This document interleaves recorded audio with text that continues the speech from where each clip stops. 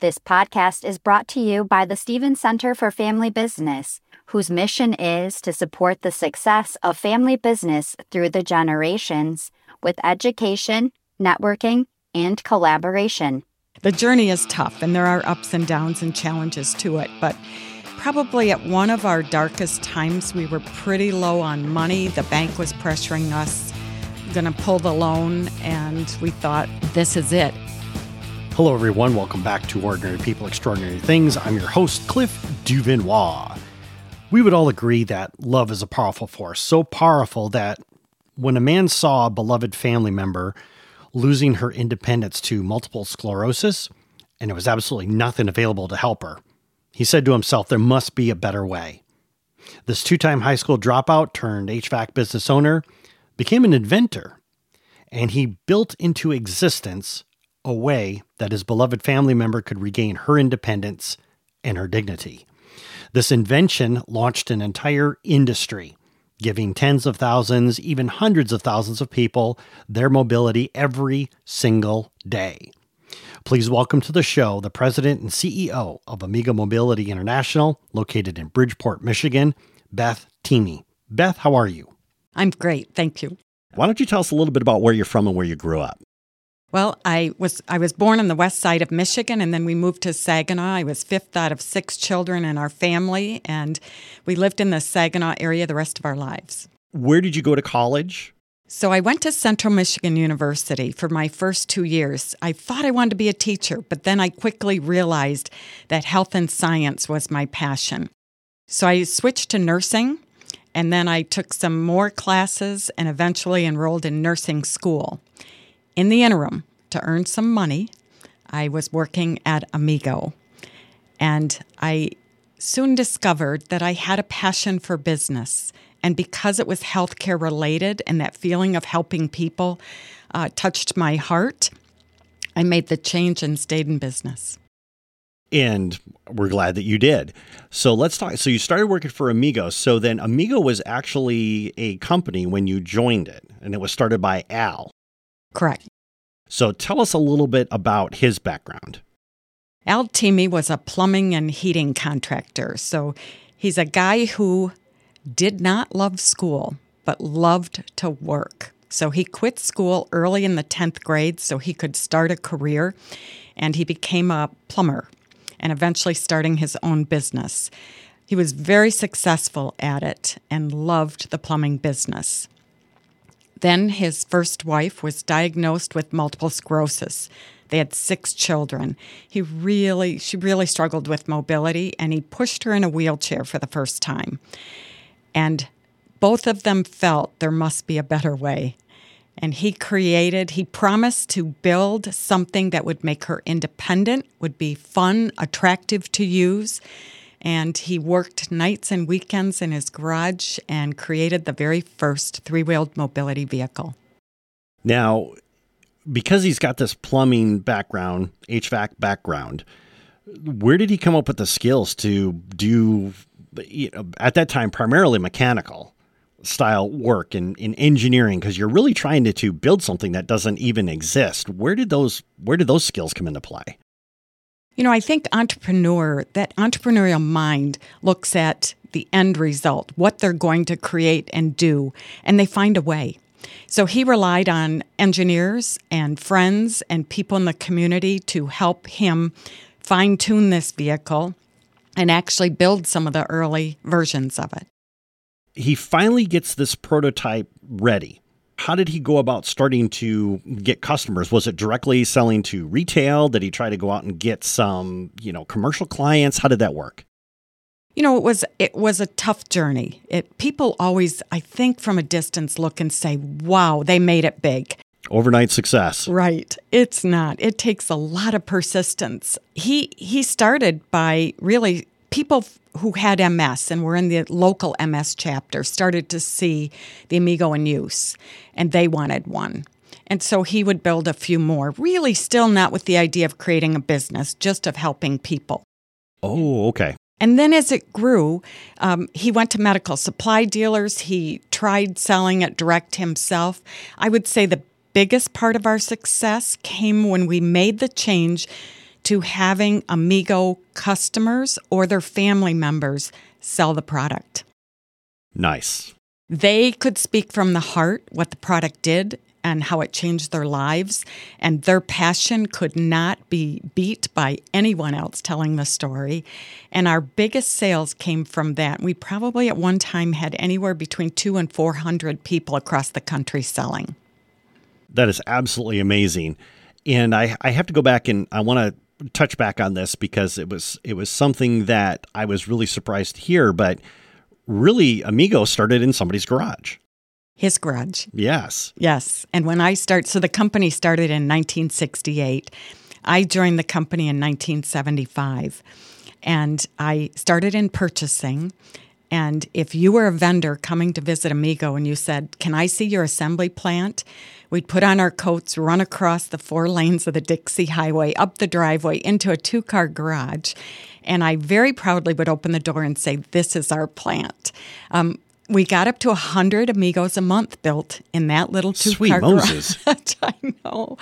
And we were so excited when we could finally afford to build a building on the same side as the office, and we didn't have to make that run across the highway.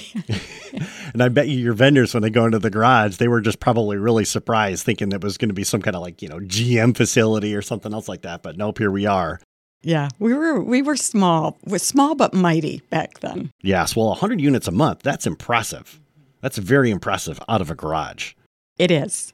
And it really speaks to the fortitude of the people who surrounded us in the very early years.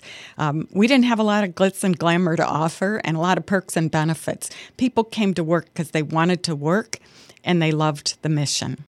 I think that's absolutely so critical, especially when you're just starting out on some kind of an adventure, is being able to communicate that vision. Because a lot of people, when you share with them and they see what it is, and you were talking before about your customers becoming your best sales force that is out there. And so this really creates it like people think of, wow, I'm part of something special versus just I'm getting a paycheck. Right. People want to join forces if you have a definite mission. And our mission is improving lives through mobility. And it's very important to us that it affects the quality of what we do, the engineering of what we do, and the future of what we do. We always surround ourselves with that mission and say, does this fit our mission? And does everybody understand that mission? And it really leads to a lot of synergies and growth in the business. I think it also applies to when you truly understand your vision or your why of why you're doing it. This is what carries you through the lean times. Absolutely. We go back every once in a while and we read the testimonials from our customers. And that is so inspiring how we've changed so many people's lives. Some of our famous customers were Ray Kroc, who built McDonald's. There you go. Colonel Sanders, Joe Louis, Toady Fields, Richard Pryor, and now today, Itzhak Perlman. He plays every concert around the world sitting on his Amigo. There's an awesome commercial right there. It is. He loves it. And it just seeing people become so active, independent, and really, truly living a normal life with the Amigo is a huge motivator for all of our team. Certainly. What I like to do is I want to go back and I talk, because I know that we were sharing before about, the company's just getting started. It's just starting to get some traction. You're getting some sales. You're doing 100 units a month, which is still impressive. Things really start to take off, right? You're seeing your business grow like crazy. You're able to get the building across the street. Everything seems to be just all fine and hunky-dory. But then apparently there was some kind of a Medicaid change or Medicare change that happened that kind of threw you guys off guard. Why don't you talk to us a little bit about that? So our sales were growing in healthcare 50% a year. And you feel almost at the time maybe a little invincible. And you're focused so much on keeping up with that growth that I don't think you always stop and look at the outside threats. But in the 80s, late 80s, there was a company that came into the marketplace. They actually visited Amigo to see if they wanted to get into the marketplace. They were going to buy a franchise and then decided not to. And they were named Scooter Store. And they named their company after they left and started the company, but it was called Scooter Store. And I'm sure everybody's seen the commercials. You can get one free. Absolutely no cost to you. And I'm going to suggest to people that when you hear something from the government that's free, it's never free. There is always a cost tied to it. But they went around and they found a loophole in Medicare that said the government will pay 100% of the cost of a joystick chair, but very little for a three-wheeled vehicle. And so people would say to us, why don't you build joysticks? We absolutely could have. But you don't put a person into a joystick chair until their mobility is extremely limited, because you want them to move, hold their arms up, swivel the seat. Movement is life. And so we wanted to encourage that. And even the enticement of government money would not take us to where they wanted to be. After many years, I'm going to think 20 plus years, the government did shut them down. Oh, wow. And we're still here. And with that, we're going to take a quick break to thank our sponsors. When we return, Beth is going to share with us how Amigo Mobility survived those turbulent times, the creative ideas that allowed Amigo to be able to stabilize and grow their business, and how Amigo is helping to keep obsolete and broken motorized carts out of landfills. See you after the break. The Thieme Center for Family Business exists to support the success of family business throughout the Great Lakes Bay region of Michigan. It provides a wealth of resources that family business owners and leaders can access to leverage the unique strengths inherent in their family enterprises. The center provides educational opportunities about managing the often complicated combination of family and business, and hosts networking events where family business leaders can share their experiences and learn from one another. Drawing on experts from around the country, the center focuses on topics and issues that are unique to family business. It emphasizes best practices to achieve optimum business results while maintaining family harmony. With programs on succession planning, preparing the next generation, communication and conflict resolution, governance, family dynamics, policy development, company culture, and many more, the Thieme Center for Family Business probes subjects that are vital to family-owned enterprises. Regardless of the size of the family business or the number of years in its history, the Thieme Center for Family Business can be a valuable resource for helping to secure the ongoing legacy of multi-generational family businesses. The Thieme Center for Family Business, where networking and knowledge meet to support the success of family-owned companies, both in their business pursuits and their family relationships. For more information, please go to the website at sbsu.edu/Stevens Center for Family Business, or contact me, Casey Stevens, Membership Coordinator, at 989-964-2776. Welcome back to Ordinary People, Extraordinary Things. Today we are talking with Beth Thieme from Amigo Mobility International. Now, before the break, we were talking about this really tough period in Amigo's history. Basically, your competitors figure out a way to sell your product for free at the taxpayer's expense, which Uncle Sam was not happy about. You and Al, during this time, were struggling to really define a new direction for Amigo. And it was during this time there was an extreme emphasis on sales. Like, what can we do every single day just to sell one more Amigo? Beth, if you would, walk us through how you and your team survived those very turbulent times. You know, our backs are up against the wall a number of times. It's not all uphill, or downhill, or however you want to characterize it. The journey is tough, and there are ups and downs and challenges to it. But probably at one of our darkest times, we were pretty low on money. The bank was pressuring us. going to pull the loan, and we thought we could be done. This is it.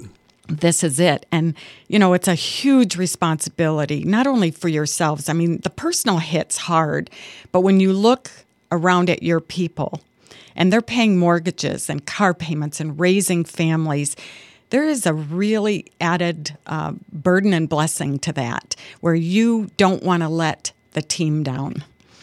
And I will say that I remember coming back from a particular tough bank meeting with Al and just looking at him and saying, we could just get sad and drown in these feelings, but every day, let's work on sales. Just one more Amigo, just one more. And it kind of changes your focus to moving forward rather than drowning in today. And one of the things that comes to mind when you say that is it's also important too to remember that you got to keep your focus on what's truly important. And for any business out there, that's sales. You have to have that sales pipeline coming in, and it's really easy to either, I don't want to say complacent, I'll say comfortable with how everything is going today, and I really don't need to do it because it's going to take care of itself. But I have to agree that your decision to say, let's focus on sales. What can we do to sell one more unit today? Let's dig ourselves out of this. I think that's just absolutely brilliant. Thank you. And, I think on the other side, the finance people will say they're going to look at the cost side and let them do their thing. But I think our role was to build sales. And I also think, too, that from the employee standpoint, because employees can feel when a company's in trouble. So to see you putting in that extra effort to move the ball forward, grinding just that much harder, and we're not going to give up, I think would also help to inspire them to sit there and say, wow, if they're not giving up, then neither am I, because they've already bought into your vision. But like we talked about before, knowing that why helps to really carry you through. Right. I remember walking into accounting at one point, and we had a young accountant there, and then we had a guy who had been with us for a few years, the senior accountant. The young one put up his hands and he said, "We are burned toast." He had looked at the incoming invoices that day, wow. And it was just, we're burned toast. He left. He didn't see the vision and wasn't willing to go on the journey, which is fine. We respect that. But the guy who stayed with us has been with us for 33 years now.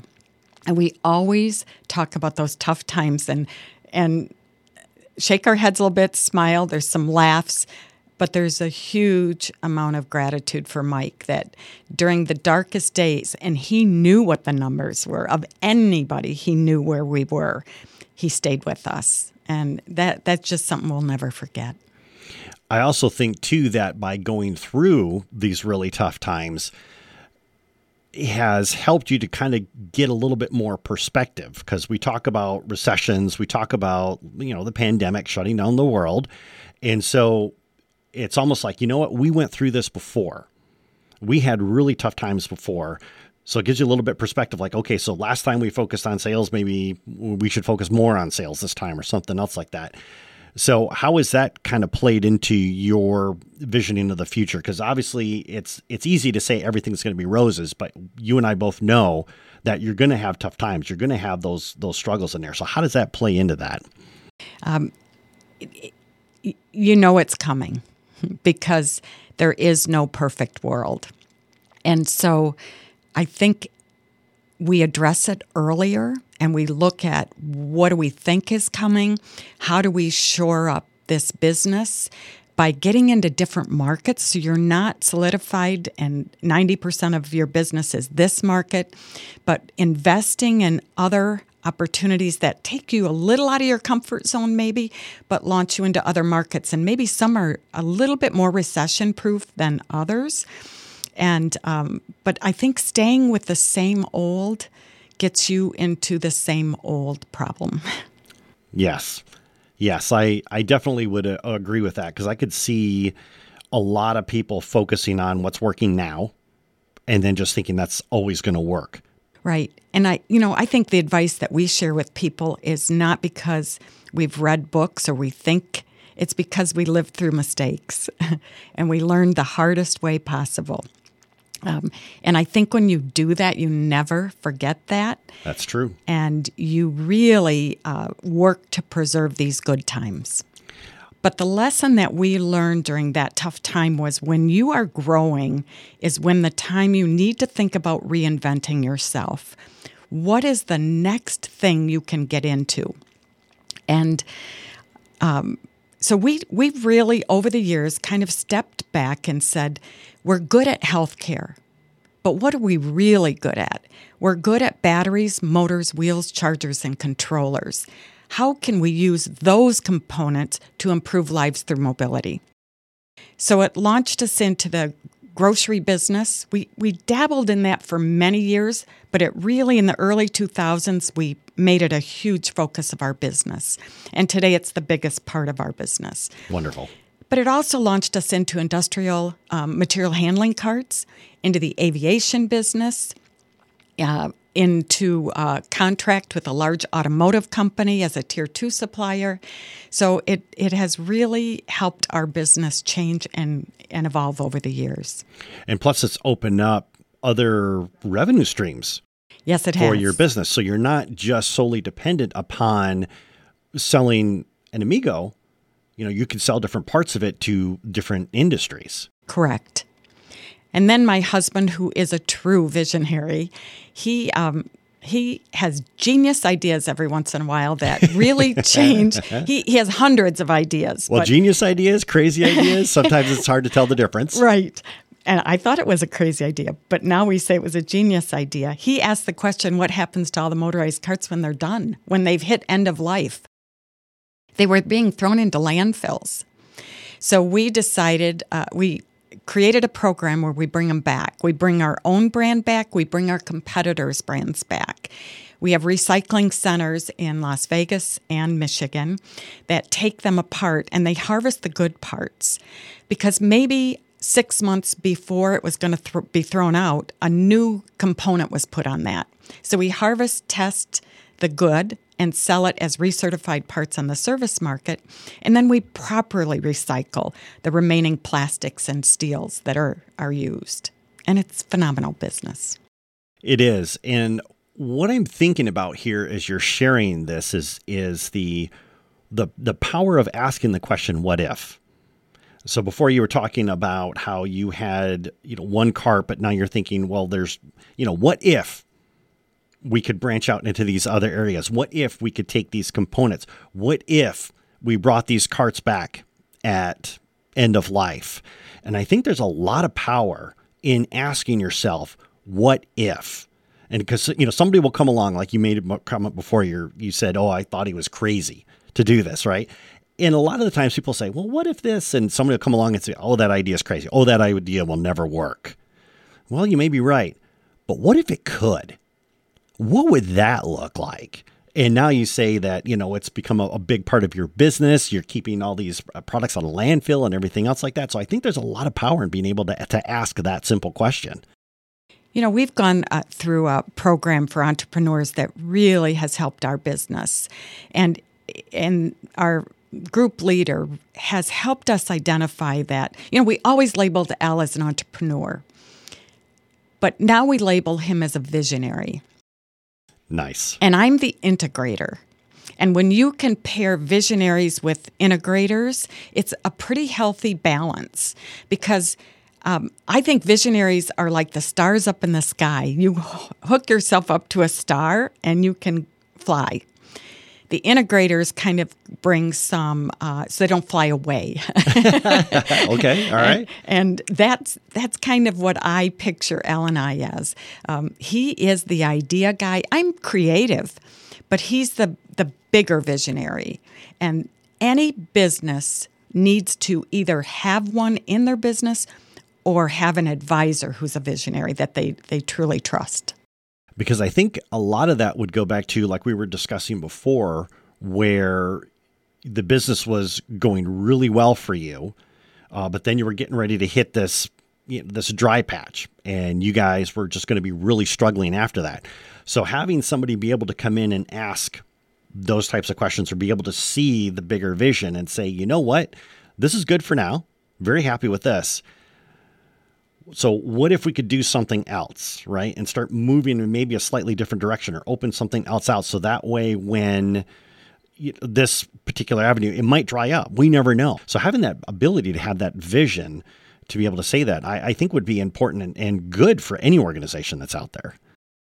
We've worked very hard the last few years to formulate our 1-year, 3-year, and 10-year vision. And we start by saying, what does our company look like in 10 years? What's the revenues?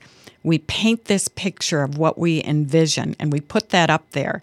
And then within 3 years, where do we need to be at that point to get to the 10-year? And then at 1 year, what do we need to do this year to get to the 3-year? And having that, it's not really a formality, but it's kind of a little bit of a structure to get our thinking farther out rather than just next year. You know, we're a very entrepreneurial-based company, so we used a system called EOS, Entrepreneurial Operating System. And it was developed by a guy in Michigan, Gino Wickman, in the Detroit area. And I will tell you, for an entrepreneurial company, it is a very valuable system that's really kind of helped us plot out our future.